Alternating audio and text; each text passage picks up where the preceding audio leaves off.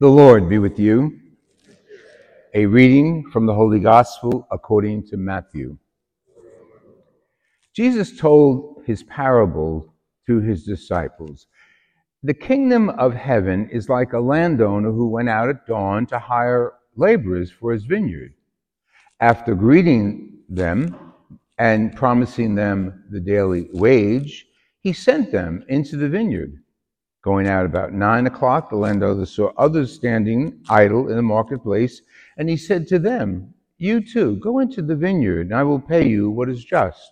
So they went off.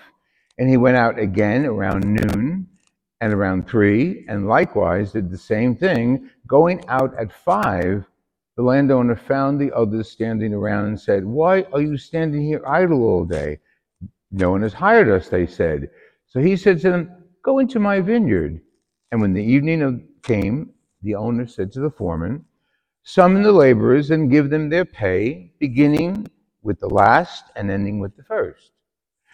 When those who had started about 5 o'clock came, each received the usual daily wage.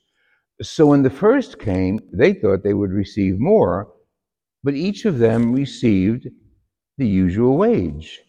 On receiving it, they grumbled against the landowner, saying, "These last ones worked only an hour, and you have made them equal with us, who bore the day's burden and heat." He said to them in reply, "My friend, I am not cheating you. Did you not agree to work for me for the usual daily wage? Take what is yours and go. What I wish to do is the last as the first. Or am I not free to do as I wish with my own money? Are you envious because I am generous?" Jesus continued, "Thus the last will be first, and the first will be last." The Gospel of the Lord Jesus Christ.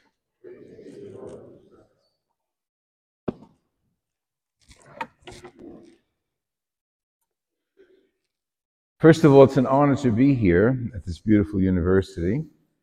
And I noticed as we came in, you're like brand new. What are you, 50 years old, 60 years old at the university? And I'm so honored to be here with classmate and friend, Dr. Patillo, your president, whom I've known several years. I'm here today because my nephew is a freshman. He'll be here at the 11 o'clock Mass. And Matt, whom I've known for several years, heard that the two of us are going to be in the same campus, same time. He said, "Would you like to celebrate?" And I said, "Yes, absolutely." Matt and I worked together at campus ministry in another state, it's called New Jersey, for many years, and we had a great rapport. And I'm so happy to see all what his energy was born on our campus came here and flourished, and it's flourishing with you guys. And it's wonderful seeing him here operate. Okay, so things aren't going to be fair all year. You're going to get your grades, and you're going to say, "I thought I did better. That's not fair. What she said, or he said," and all that good stuff. And if you ever have that experience at home or on campus, and you say to yourself, "That's not fair," you're quoting Scripture.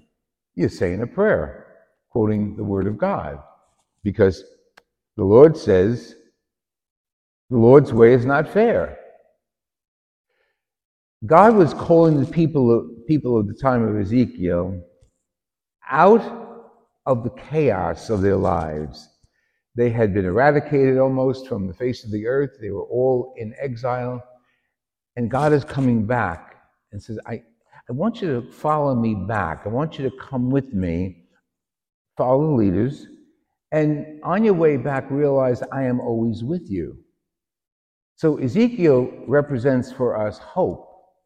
And again, your parents and guardians and relatives of the new students and the students who are here already, a lot of hope is placed in you. And don't think it's unsolicited, and don't think it's overwhelming. God is with you. God has given us the path. He's given us the way to go, as he did to the Israelites. So when a burden is put on you, whether it's academic, family, relationship, Don't take it alone. As Jesus did, reminded us, I'll share your burden. Take the other end, I'll take one end, and we'll walk together. Basically, that's what he said. So, as your hopes grow, and sometimes they'll get confused and sometimes they'll change, know that your consistency is with Jesus. Now, this gospel is a long way to go to say, God's generous. And he doesn't care if you said one prayer in your life or 1,000 prayers. God's generous. You speak to him and he responds. And those moments of challenge that we all have, students, adults, parents, etc., we all have those moments of challenge.